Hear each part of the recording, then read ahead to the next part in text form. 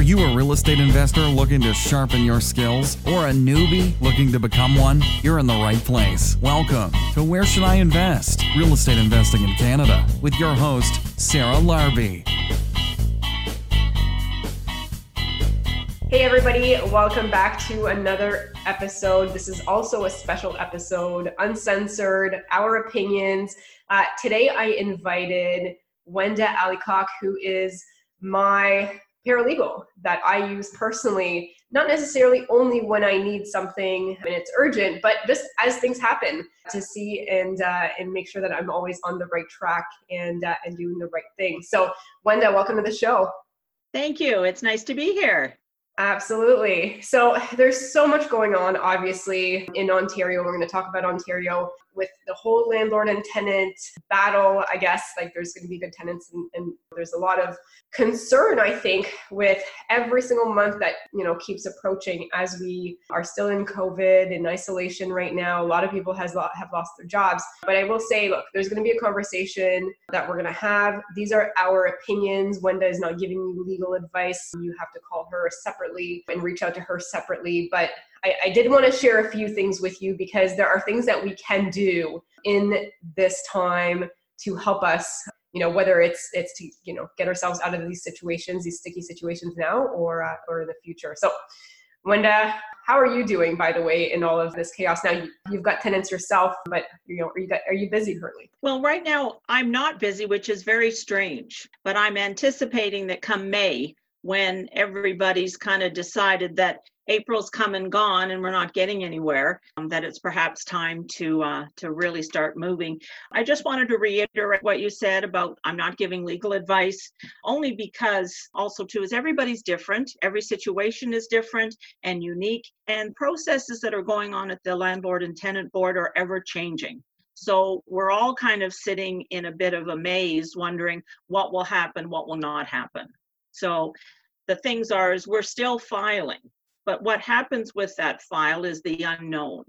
So that's kind of where we are as far as the landlord and tenant board is concerned, because we can still give a tenant an eviction notice. We can still file with the landlord and tenant board, but what's happening is we're not getting a date and we're not getting an order number, but it's still the process. And that's kind of where we stand. And it just kind of goes into la-la land. And we don't know what will happen, but at least we have some confirmation that we've done what we need to do. Yeah, and I know we were talking, one of the things that I was asking you is if you've got a tenant, and there's two categories in my opinion. There's tenants that want to pay, but they can't because they've lost their job and they truly can't, and they're willing to work with you. And then there's another set of tenants that are like, you know what, Ford seemed to say that no one is getting evicted and I don't need to worry about rent and stress out as long as I have food on the table. And I'm going to just take advantage of the situation because I can. So I want to say that there's two sets of tenants. Ones I gladly work with, and ones I kind of get enraged a little bit to even hear some of these stories. So what are some things that we should be doing right now as landlords approaching May 1st? Okay. The one thing too that we all need to remember that we're not alone. There's thousands of people that are in the same position, both landlords and tenants. And when Mr. Ford announced that tenants won't be evicted, of course, we all just went crazy. And it was natural because that was the information that was coming out. So I just want to make sure that people understand that what they think they heard is what they heard. What Mr. Ford, in my opinion, forgot to say was that the tenants won't be evicted because the landlord and tenant board is closed and the sheriff is not working. So, and I think that all of the landlords that panicked, I panicked, 2 rental properties, and I was just furious to think that my tenants weren't going to pay. I didn't bother calling them. I'm just in shock and didn't know what was happening. So I want everyone to know that this is real and I have felt it all. I've lived it and breathed it. And so I understand exactly where they're feeling. So I think the important part is that by now we're April the 14th and we know who's paying and who's not. So the best thing to do is to talk to your tenants, is try and contact the tenant and maybe ask them sort of the good questions. Good questions are, how have you been impacted financially? So rather than just kind of jumping on them and saying, why haven't you paid? Sort of sit back a bit and have a casual conversation. And the important thing is, if anybody knows me, at least my own landlords that I look after, everything is date and time. Document everything. And people often say, well, I tried to call and he didn't answer. Okay, write that down, that you called at this time and this date and what happened. Because I can foresee, and my guess is that when all of this gets to the landlord and tenant board, because it will eventually get there if you've done all your paperwork, is the adjudicator is going to ask, so what have you done to help your tenants? And if you say, well, I've done nothing because he didn't pay me, you kind of leaving the adjudicator thinking, well, that probably wasn't the best thing because we're in a pandemic. So my suggestion is, and what I would have done with my tenants, luckily they paid me, so they were lucky. I didn't have to. But dates and times, and have an open conversation. And if you say, well, I called them and they didn't answer, and then, they called and hung up on me, document it. Because when you get in front of the adjudicator, or you have a paralegal that's going to do that for you, is they want to be armed to be able to say, Mr. and Miss Adjudicator, what we did is we called the tenant. They refused to talk to us. They left us no choice. And that makes it easy for the adjudicator and easy for you or the paralegal to be able to substantiate why you gave them a notice. So I think that's the most important part for sure.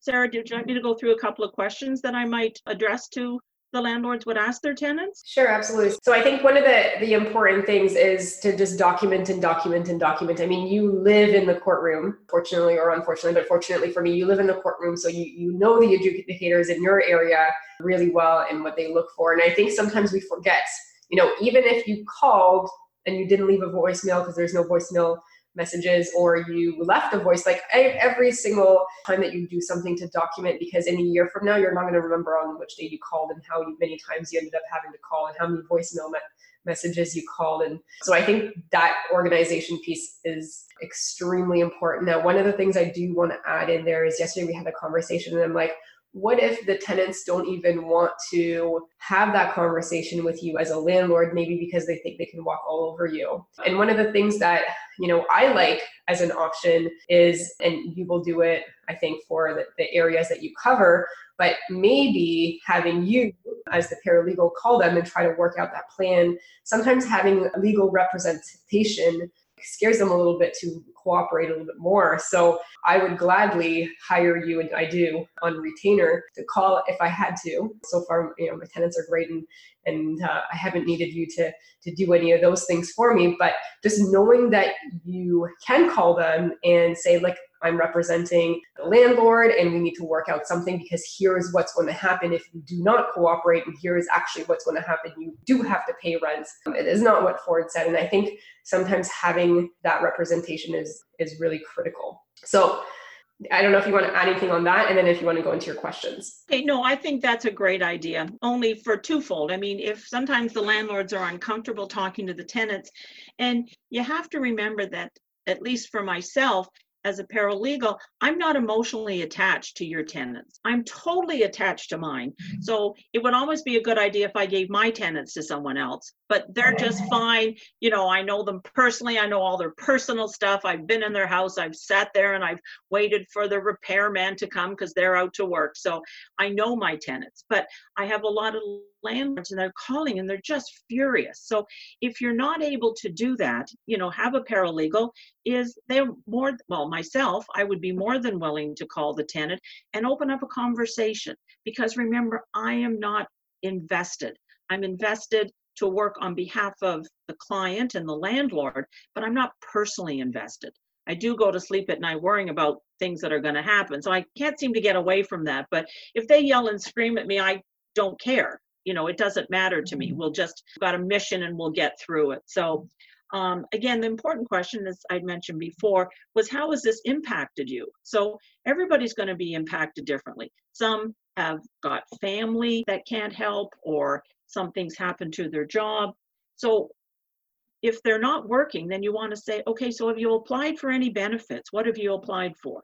And if they start saying, well, I can't be bothered, well, then it's going to be a downward run, because what's happened is, we know, like last week, there were like 1 million people that had applied for EI, and it had just barely got out of the gate. And then with the other new Canadian emergency, there's another whole group of people. So if someone hasn't applied, it's because they haven't tried, because there's so much advertising. And as I say, it takes 2 seconds to apply for some of these. The other thing is, when do you anticipate that you'll get paid?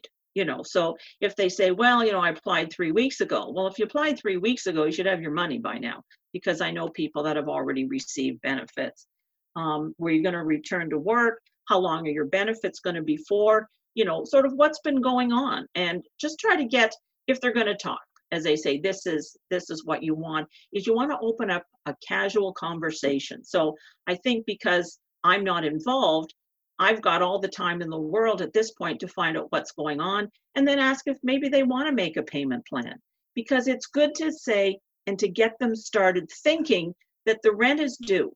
There's no question. You're going to have to pay the rent. There's no rent benefit coming unless the government decides that they're going to give the landlords free rent. So I don't think that's going to happen. So get the conversation going, and then they might say, well, I'll call you back. Okay, that's great. When would you like to call back? I'll be happy to call you. So I think it's a great idea. If you want to pay for the paralegal's time to do that, I think it's well worth it. Again, to see where it goes. It's a start. And if you don't start, you'll never get anywhere. Yeah, the other thing I actually like is the fact that if you have to go to court, you've started it. So you have the documentation, you had the initial communication with them, and you're carrying it through. So I think that also speaks volume. Now, let's just say they're like, okay, I really do want to put a plan together. Like, what does that even look like? Do you have to get them to sign stuff? Like, walk us through that maybe. Well, I think what's interesting at this point is, I think it's just to get the dialogue going, to have them sign something. I think in these times, I've never done one. Okay. Even when times were good, we always made sure the tenant came to the hearing. We could make up the payment plan is there. We could give it to the adjudicator, talk to the mediator. They'd put their stamp on it. We'd be out of there. So I've never done one before, and I haven't really seen a lot that are signed ahead of time. But again, that's just in my practice, and I'm at the board a lot, so I haven't seen a lot of that. But at least to get them to commit to something, and what you're trying to do is to get the conversation started. Well, I got my $2,000, which is the CERB. Okay, so you're going to get that this week. You've probably got it. So how much can you give towards April's rent? So you want to get that started. So they say, okay, I can give you 500. Sounds great. When can I expect the 500? So the idea is to get something and get them to commit to something. Then if they don't commit and they don't, and they fall back on the payment plan, then you're going to get to the point where, okay, if the payments aren't made, then I'm going to need to give you an eviction order. But again, you and I both know that we're not going to get to court yet. So why don't we continue this conversation? You continue to make payments, and we'll see how it goes. Because by the time we get to court, if they've paid up in full, then we're not going to court. So it's not like I'm going to give you a notice and that's it. I don't want to talk to you again. Don't talk to me. We're done. I'll see you in court. That serves nobody any purpose, because the adjudicator is going to say, what have you done? Well, made a payment plan, and well, I didn't bother calling him back. And no. So there's no communication. I know that the adjudicators are going to be looking for the paralegal or the landlord and someone and the tenant to have a conversation. If that doesn't happen, it doesn't happen. But if you haven't tried, I think you're going to find yourself in an uncomfortable situation when you finally do get to the board. Yeah, I think for me, I would rather have something in writing, even if it's an email, like, thank you so much for talking to me on the phone. Here's what we've decided. Here's the email. Sure. So you can have a written trail. Oh, for sure. Yes. Oh yeah, for sure. Like, see, there is a form on the board website that you can use. So I apologize. I was referring to the official form. Okay, on June, on May 2nd, you'll give me this, May 5th, May 9th. It can go on a fancy form. As long as it goes in an email, it goes in something. It's also good for the tenant. And I think, we always need to think about there's two sides. So there's got to be something in it for the tenant to make the payments. So again, if they've sent the email, then they are committed to a point.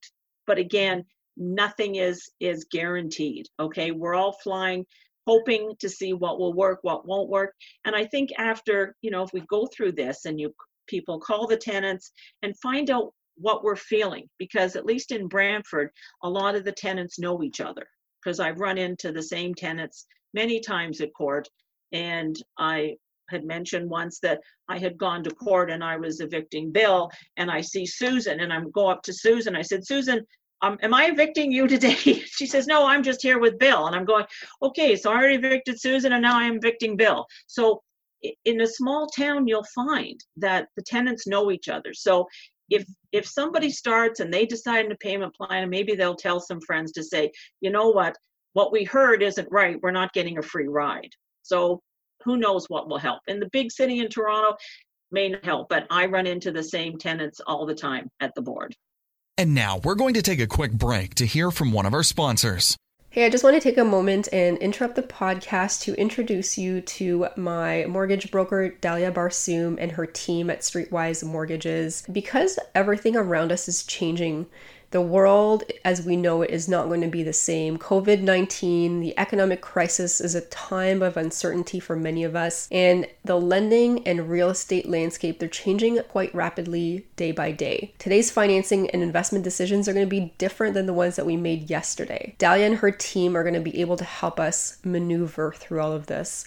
They're property investors themselves, so they've worked with thousands of real estate investors across Ontario, and they have their pulse and their finger on what's happening around us in real time from a real estate financing and investments point of view. Her team of advisors are committed to helping us keep informed and get that up-to-date information. And they're also going to be able to help us navigate through this crisis to also mitigate and minimize any financial distress during this whole transition, and also help us emerge out of this in a strong financial position so that we can leverage ourselves for some great opportunities that are going to be coming to us. They've been able to help many investors in times like this by really planning out your plan for the good, but also for the bad, because these circumstances that are happening are going to be very individual for all of us.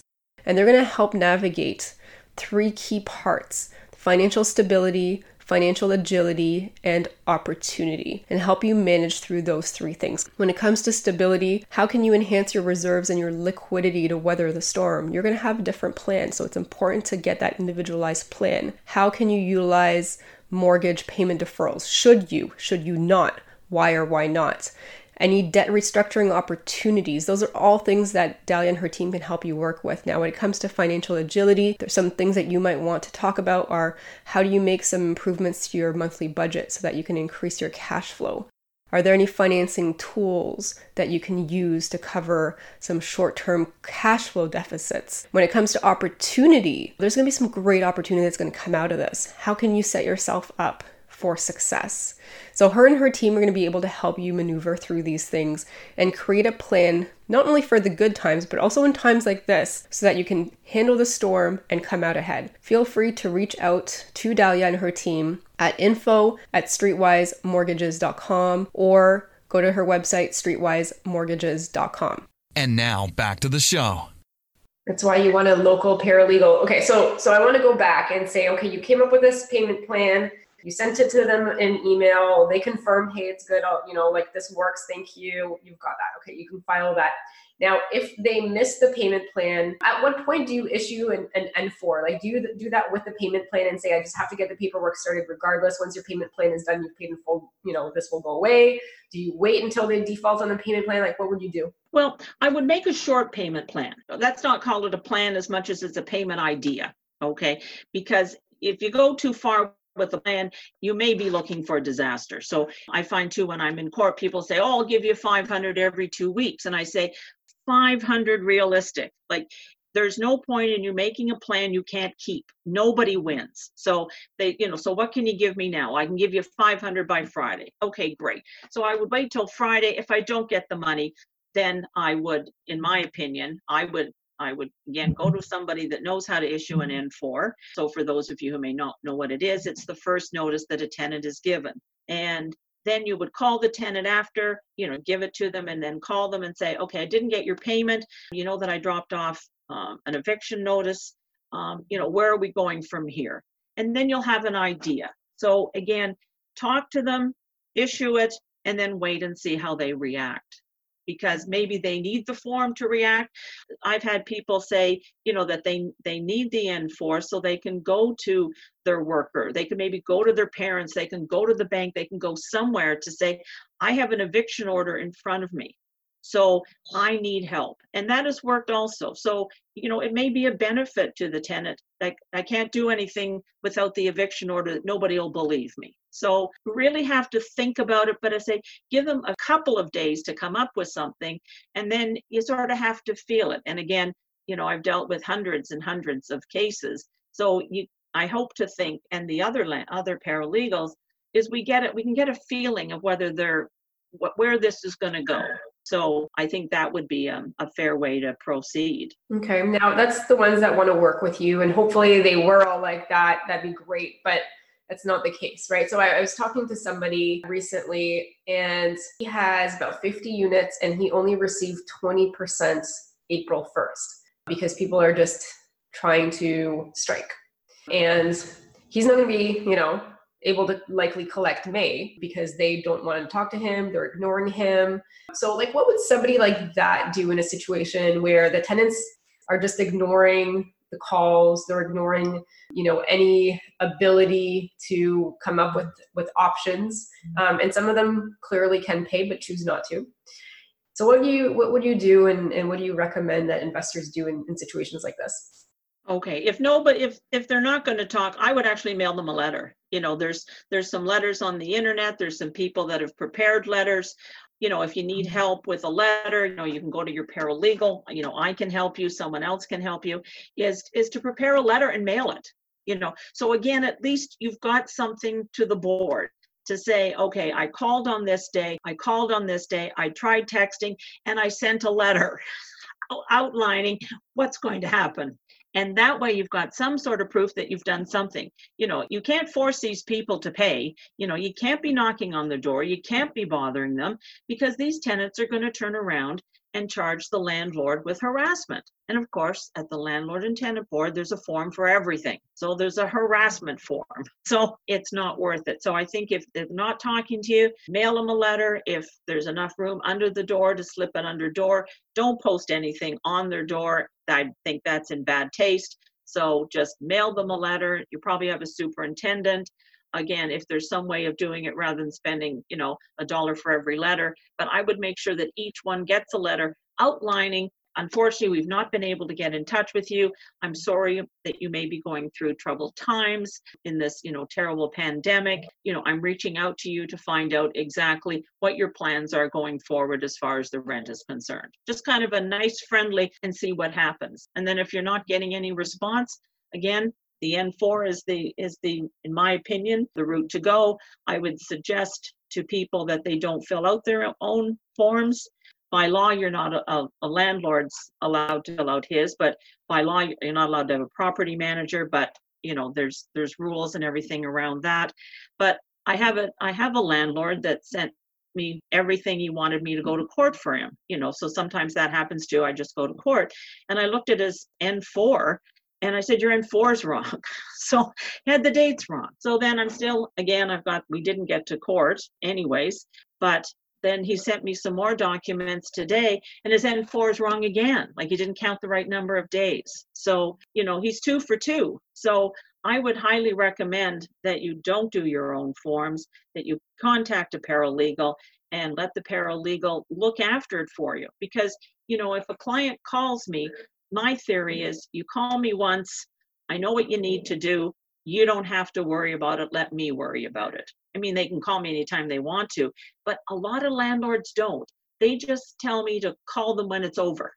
So I can worry about it. You don't have to. You have other things to worry about. You don't want to be worrying about all those little things, because a lot of landlords have full-time jobs, and they have homes, and they have their family, and they have aging parents, and there's so much going on that this is what we do. This is what we do for a living. So, it's not a shock to have 5 or 10 files or 20 go on the go at the same time. Yeah. I mean, it's pretty crazy how easy it is to mess up forms, like even N11s, Yeah, for the amount that it costs, I mean, you even have done my N11s for me, and I'd rather have you go because they know that I have a paralegal. If they don't leave, it's a little bit scarier to deal with a paralegal than your landlord. So I don't know, how much are your forms nowadays? Well, everybody has different rates, so I don't really want to say my rates. Okay, If you cool. call, if you call me, I'll tell you. I will say they're very affordable. Okay, so like let's just say, so that here's my dilemma, because as a landlord and as an investor, so some people may be able to say the tenant is going to screw me over. I'm really angry. They're not paying. They're not communicating. I've sent an N4. We filed the L1, and now I have to wait.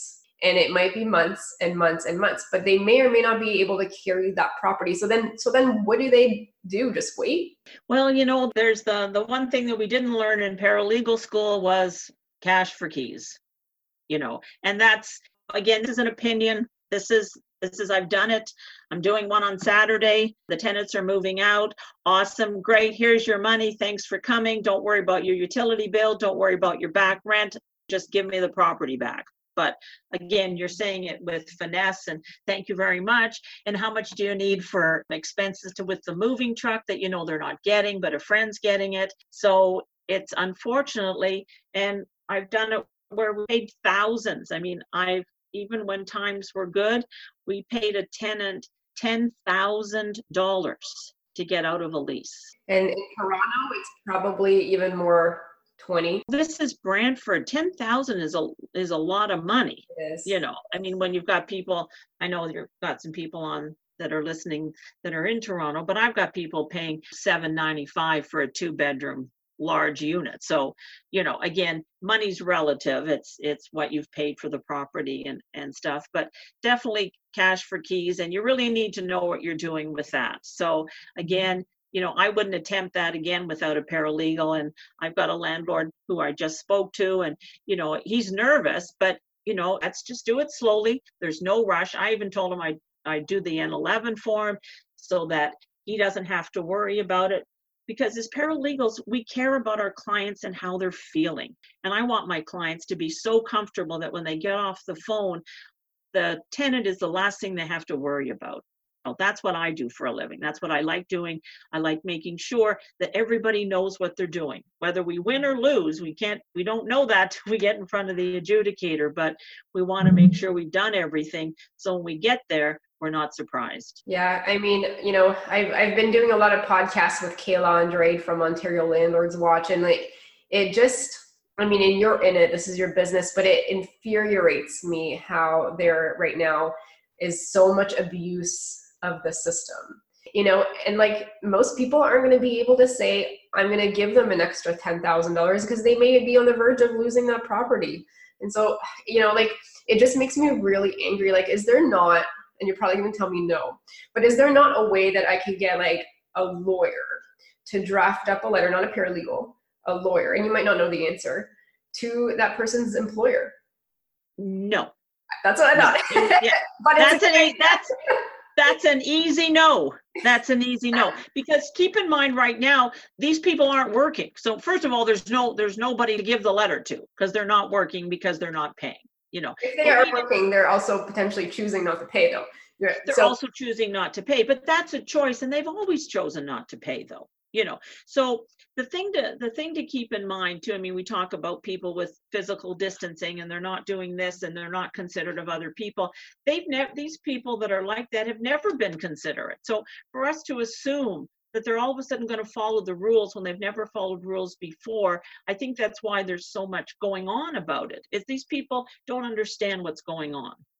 They haven't rationalized in their head that this is what we're supposed to do. And I think it's the same as the tenants. I think they've been given a lot of bad advertising. They've had a lot of friends talk to other friends, and it just multiplies. So I still think that the best thing is you need to talk to the tenant, that the tenant is the one person that you're speaking to at the time, and then go to the next one. Do the best you can with the one that you have, and then make a conscious choice about the best way to proceed. And I think to give the tenant an opportunity to say something, to do something, you have to do the best you can. And you can't force them. I mean, I'm at the board and I can't force them to give me money. So you can't force people to pay if they don't want to pay. Again, you can have a discussion with them that down the road, we can garnish your wages. Down the road, this will go to a collection agency. And I'm not really sure that this is what you had anticipated that this might happen. Because I believe it doesn't cost anything to give it to a collection agency. When they collect, they take their percentage, and there's a whole collection act. So there's a lot of things that can be done that a paralegal doesn't do because it contravenes the collection act. But to give it to a collection agency, and again, I understand, I've been told that after 30 goes on their credit bureau. So even if they haven't collected anything. So there are some down the road things, but you have to be careful because you don't want to make, I know this is going to be terrible and everybody's going to cringe when I say it, but you don't want to make the tenant unhappy. You need something from that tenant and you need your rent. So it's all a little bit about schmoozing and how you can convince the tenant that this is the right way to do it. And if it was me, I had another tenant years ago that I went Looney Tunes on before I was a paralegal, that I wasn't rude to them. I just couldn't believe what they did. Again, and then I went back to school and became a paralegal. But before I did that, I know how crazy of a person I was. So I understand the landlords completely. Yeah, it just angers me that we, in a way, we, as soon as they have the keys, we lose all our ability to really get anything. And if they want to screw us over, they can. Now, that's not to say that there's not, there's great, there's great tenants, just like there's great landlords and there's bad of both. So I'm not saying this is all tenants, but the ones that know they can get away with the system, that keep showing up in court, like your Bill and your Mary or whoever you use as, there's be some bigger consequences for those people. They should go right to the top of the line and they should be out. The fact that we can't garnish wages until months later is just absolutely, it's not you, but it's the way that the system works is so broken. At some point we need to say that enough is enough. We need to lobby, we need to figure something out, and we need to work on making changes, and it's a long uphill battle. But here's the thing. The only control we have is on screening tenants. So guys, if you're listening to this, I would rather sometimes just leave, especially in times like this, if I don't 100% know that person has been through my whole screening process, can pay, I've seen plug your ears, I've seen their bank statements, I've seen March, April, May of this year. I'm going to be asking for that in a year from now, in 2 years. I want to know how they handle this, and they are not coming into my place if I cannot see that they've paid or made some attempt to come up with a payment plan, because the only thing we have control over is screening them. So be very, very diligent. And sometimes it's better to just leave your place vacant. Leave it vacant until you figure out what's going on and how long it's going to last, if you can, because it's better to lose 3 months of having it vacant than 18 months or whatever that time frame is going to be of having somebody that's going to play the system, where you are going to have to then potentially pay them cash for keys, which is even more money and absolutely horrible.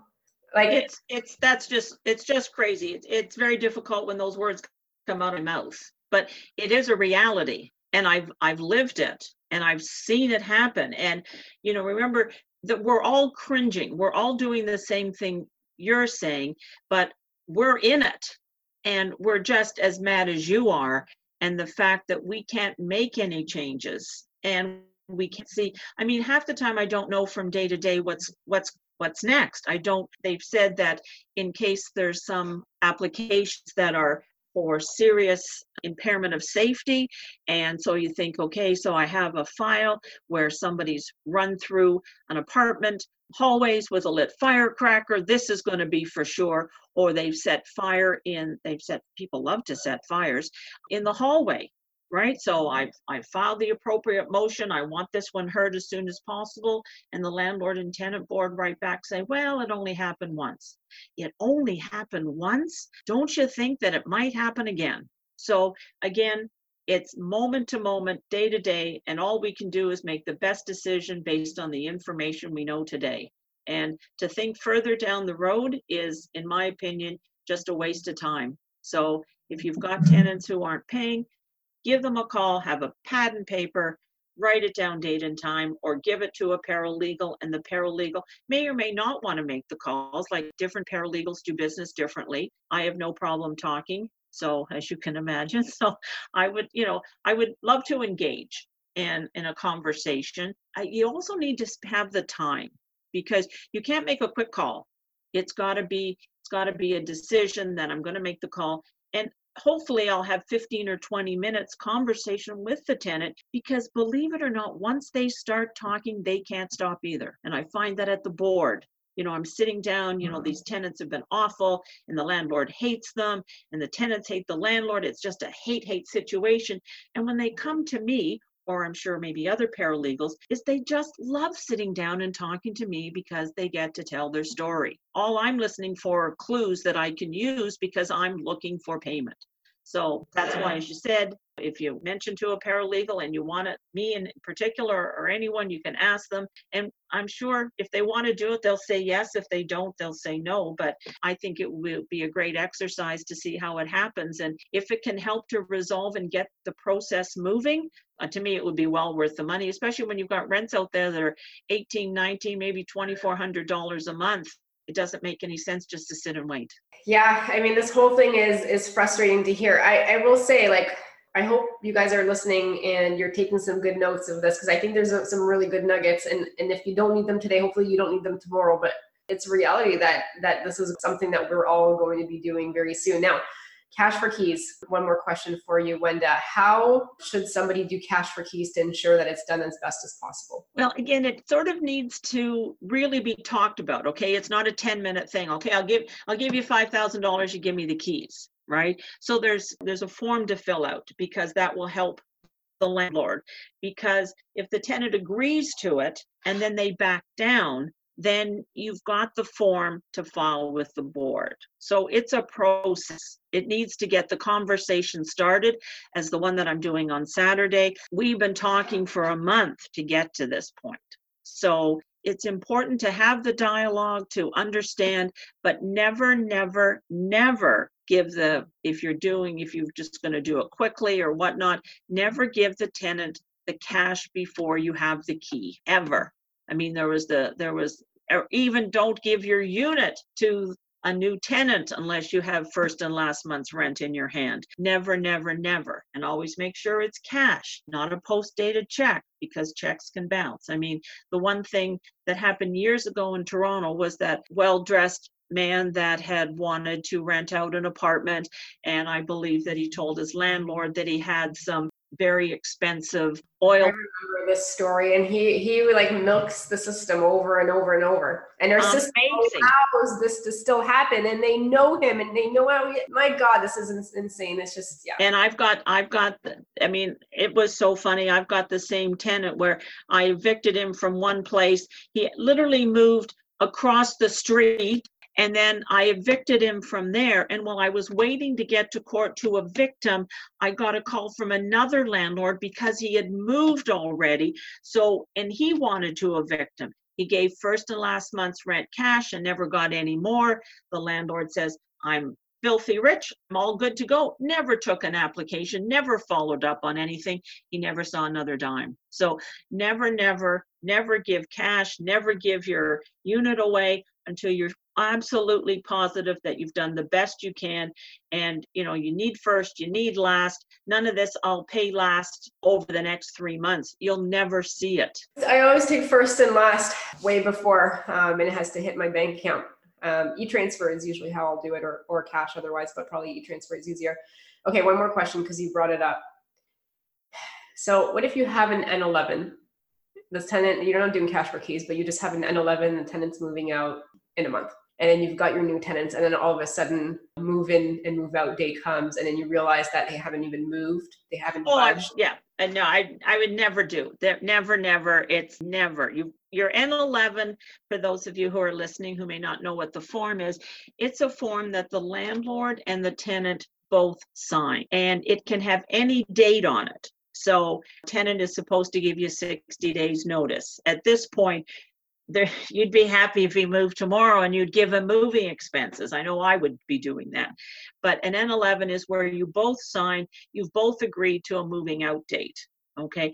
But again, to re-rent that unit before that tenant's out, I just can't imagine. I don't have the experience. The new tenant isn't getting in. You'd end up having to give the new tenant their money back. It's a whole process that that would happen. And it happens. I hear a lot of people in this exact situation. And like, here's the thing is I probably would line up another tenant, and I have, and it hasn't bit me yet, but it wasn't in a situation like this. The tenant needed to move for whatever reason. And then I had another tenant lined up, but I don't want to have to wait a whole month or two, because the tenants I want are going to give their landlord 60 days. I don't want a tenant that's like needs to move right away. That's always a red flag.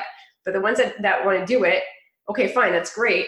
Like within like a couple days, I usually have another one moving in, right? I might do like some like painting or some slow things. But in times like this is now I think a little bit scarier, because they may decide that they just can't find anything and they're not moving because they don't want to be going out and seeing new units because of this whole social isolation stuff. So like, I think there's more of a probability that you're going to be stuck with a new tenant that's going to have nowhere to go that you probably want. You got first and last likely already. You're going to have to pay that back. But it puts the other person in a really bad position, because all of a sudden you've got a tenant that's not cooperating. Yeah, I would never do that. Again, I've never had to, because I live in a town where rents right now are 900. I don't know. I live in the same town, and my rents right now, I'm doing $1,795 for a 3-bedroom. Okay, and my tenants are paying a really nice $1,000. Because you're like a really like nice landlord, like clearly with that really cheap price. I got them in 7 years ago. Right. And I was so happy. I won't even tell you what I paid, $53,000 for the house where the tenants are paying $1,000 a month. I thought $1,100. I just thought I died and gone to heaven. So, but again, the trouble being is that where would my tenants go? They're paying $1,000 for a 3-bedroom house. They're not going anywhere. So even if they signed an N11 that they were moving, I would not rent that place out until they were gone. They'll find nothing for $1,000 ever. So they're with me till I die. And then my children will have them forever. So that becomes very dangerous. And with the COVID-19, they're not going anywhere. It's not safe. It's not a good idea. It's scary. And that is not an avenue I would even think about, my opinion, in these terrible, terrible times that people are having, because people are going to make rash decisions. And then because they still make rash decisions when things were good, they will sign an N11. Yes, I'm going to move. I'm going to find a new place. Well, maybe that new place, maybe those tenants didn't move out. And so things happen all the time. So as I say, in these times, you're just going to have to take it moment to moment. Again, call a paralegal, call someone, get some advice, because they'll have things that happen in their town. So what happens in Brantford, Simcoe, is not what's happening in Toronto. It's not what's happening in Hamilton. So, and again, the rents are different. We have rents in Brantford at $1,700, and we have my lovely tenants that are sitting there for $1,000. So you got to know the city. It also comes down to screening, because like part of my screening process is I specifically look for tenants that have like a 2 to 5 year plan of buying their own house or doing their own thing, or and I specifically screen. So if I have like 3 that I like, I'll go for the one that's going to have the shortest time frame, exactly for the reason, because I do not want to be left behind with a 2.2% increase or whatever the crazy low amount that we can do. So again, it goes back. I think it goes back to screening, and just get yourself a paralegal before you need a paralegal, because I don't know, like you and I spend a lot of time just talking. Like sometimes I'm like, okay, these tenants broke up, he left. Like, remember this conversation? I'm like, should we remove him from the lease? Like, it could be just something that simple, but just having somebody to bounce off the ideas before things become an actual problem is so much better. Don't just call a paralegal when you're like, oh shit, now I've got a problem. I've got to sort this and untangle this. Do it prior. As much as it's good too, because then you get to know your clients. I had a client give me a quick call, and he asked me a question. I can't remember what it was, but I had just answered the same question 2 minutes earlier for somebody else. Like, it was the weirdest thing. I'm just doing that right now. This is what you should do. They're my clients. I can give them legal advice. I've had them for years. So it's very true. It makes it fun for everybody. And this is supposed to be fun. This isn't something you're going to go into and then it's going to be the worst thing you ever did, but you're making money. Well, I can't see that being a benefit. It's supposed to be fun. And you have people, you have your mortgage broker, you have your real estate agent, you have your paralegal. Like, it's a good combination, and everybody, you get what information you need. And I can give a quick answer. We can say goodbye. But somebody new, it's like, I don't know what your thinking is. So that's very true. we want to have fun too. I mean, we don't want to be sad all the time. No, I mean, look, real estate is the best thing that I've ever done in my life. It's why I'm here today in the position that I'm in today. All this chaos will pass. I think at some point, if there's a realization we all need to make, is we need to lobby for our rights. As you can see, once they're in, even from this conversation with Wenda, there's not a whole lot you can do other than documents, file, wait a heck of a lot longer, and then you get to the board. So I could just be very careful, do the process right, because you don't want to be there and then all of a sudden you guys start all the way from the beginning because your paperwork got messed up. So get a paralegal on your team. What about my poor landlord that did his N4 in November? His hearings March the 25th and it got canceled. That is the saddest story in the whole world. So we were getting lousy, horrible hearing dates 4 months out. I can't even imagine where it's going to happen. But if you do nothing will happen. Get in the queue, and at some point you'll be able to garnish, and at some point you can do small claims, and at some point there will be light at the end of the tunnel, but at least get in the queue. Very true. Wenda, where can the listeners reach out if they wanted to talk to you and figure out how you can help them? Okay, so my name of my company is Wenda Alacock Legal Services, and my phone number is 519-751-8624. And I'm usually around all the time up until 5. But no, you know, as I say, my clients call me at all hours of the night, but that's okay. So so you know, 8 to 4, 8 to 5, 8 to 6, whatever. So I love talking, had you maybe not noticed. And we can try and sort through this maze, because that's what it is. But you know, as I say, it's what I do. It's what I thoroughly enjoy doing. And you know, to have a happy client is worth its weight in gold. Absolutely. And I will say, like, the one key nugget I think from here is if your tenants don't want to talk to you, don't try to chase them down over and over. Just hire the paralegal to do it. And it's going to be more intimidating for your tenants that don't want to work with you to say, shit, I probably need to work with them to some extent, and you might get further ahead, and it might be worth it. And I will say, Wenda, your prices are actually very reasonable. So it's not like you're paying thousands and thousands. Trust me, it's very reasonable. So if you guys need help, you know, have a paralegal on your core team, right? Just like your mortgage broker, your lawyer, your accountants, you want a paralegal, and a local paralegal as well is great, because then they can take you through the whole process. I know, Wenda, you're in Brantford, you do a little bit in Paris and Woodstock, but you also can refer to other people that you know as well in other areas. Yeah, I have someone in Woodstock I can refer to. I do Simcoe, but I've also got somebody I can do in Simcoe, because sometimes the adjudication dates will overlap. They didn't before, but now they're overlapping, because I knew Simcoe was one day, Brantford was one day. So, but now they're overlapping. So at least in this area, it's always good to have somebody that goes to that tribunal all the time. Good for tenant screening too. Yes, good for Oh, and then the thing too is just say, when, you know, you may call me and as a Brantford person, and I may have already evicted them once. There's probably a 12% chance I might already have dealt with them. So they do come back to haunt you. You're always part of my thorough screening measures. Wenda, this person, does that ring a bell? We live in the courtroom, so yeah. I don't want, you know, it's usually actually one of the first things I do before I even pull their credit, because that's instant disqualifier. I don't even need to know what they did. I don't care. Done. Anyways, Wenda, on that note, thank you so much. Guys, these were our opinions. Feel free, if you want specific advice, to reach out to Wenda, and she'll be more than happy to help you. Give her a call. And Wenda, thanks for being on the podcast. Okay, it was wonderful. Thank you very much. Feel free to call. Thank you. Hey guys, I just want to take a quick moment here and pause the podcast to introduce you to one of my favorite contractors, John from Blackjack Contracting, Inc. And he has been serving the Niagara, Hamilton, and Brantford areas for the past 3 years and has become the area's legal basement suite renovation specialist. He works with many investors that I know, and some newer investors, some more experienced investors, and he converts single family homes into multiple units, as well as my favorite strategy, the BRRRR strategy. So he's well versed in those as well, to make sure that we can achieve the maximum value of the property and the maximum ARV. He has also completed over 100 units from Brantford to Niagara Falls, and everywhere in between as well.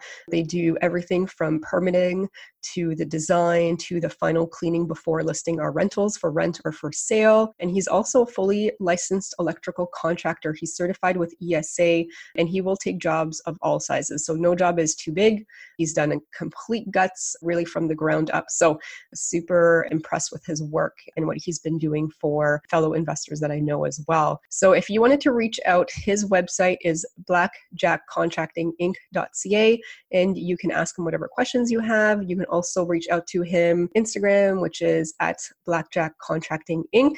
And like he says, he knows that investing feels like the biggest gamble of our lives. So when you have blackjack on your side, the house always wins. I will also add that there is currently a ban as of April 4th on new permits. So he will still actively work to the law's extent and actively work with investors to get projects planned out for when the ban is lifted.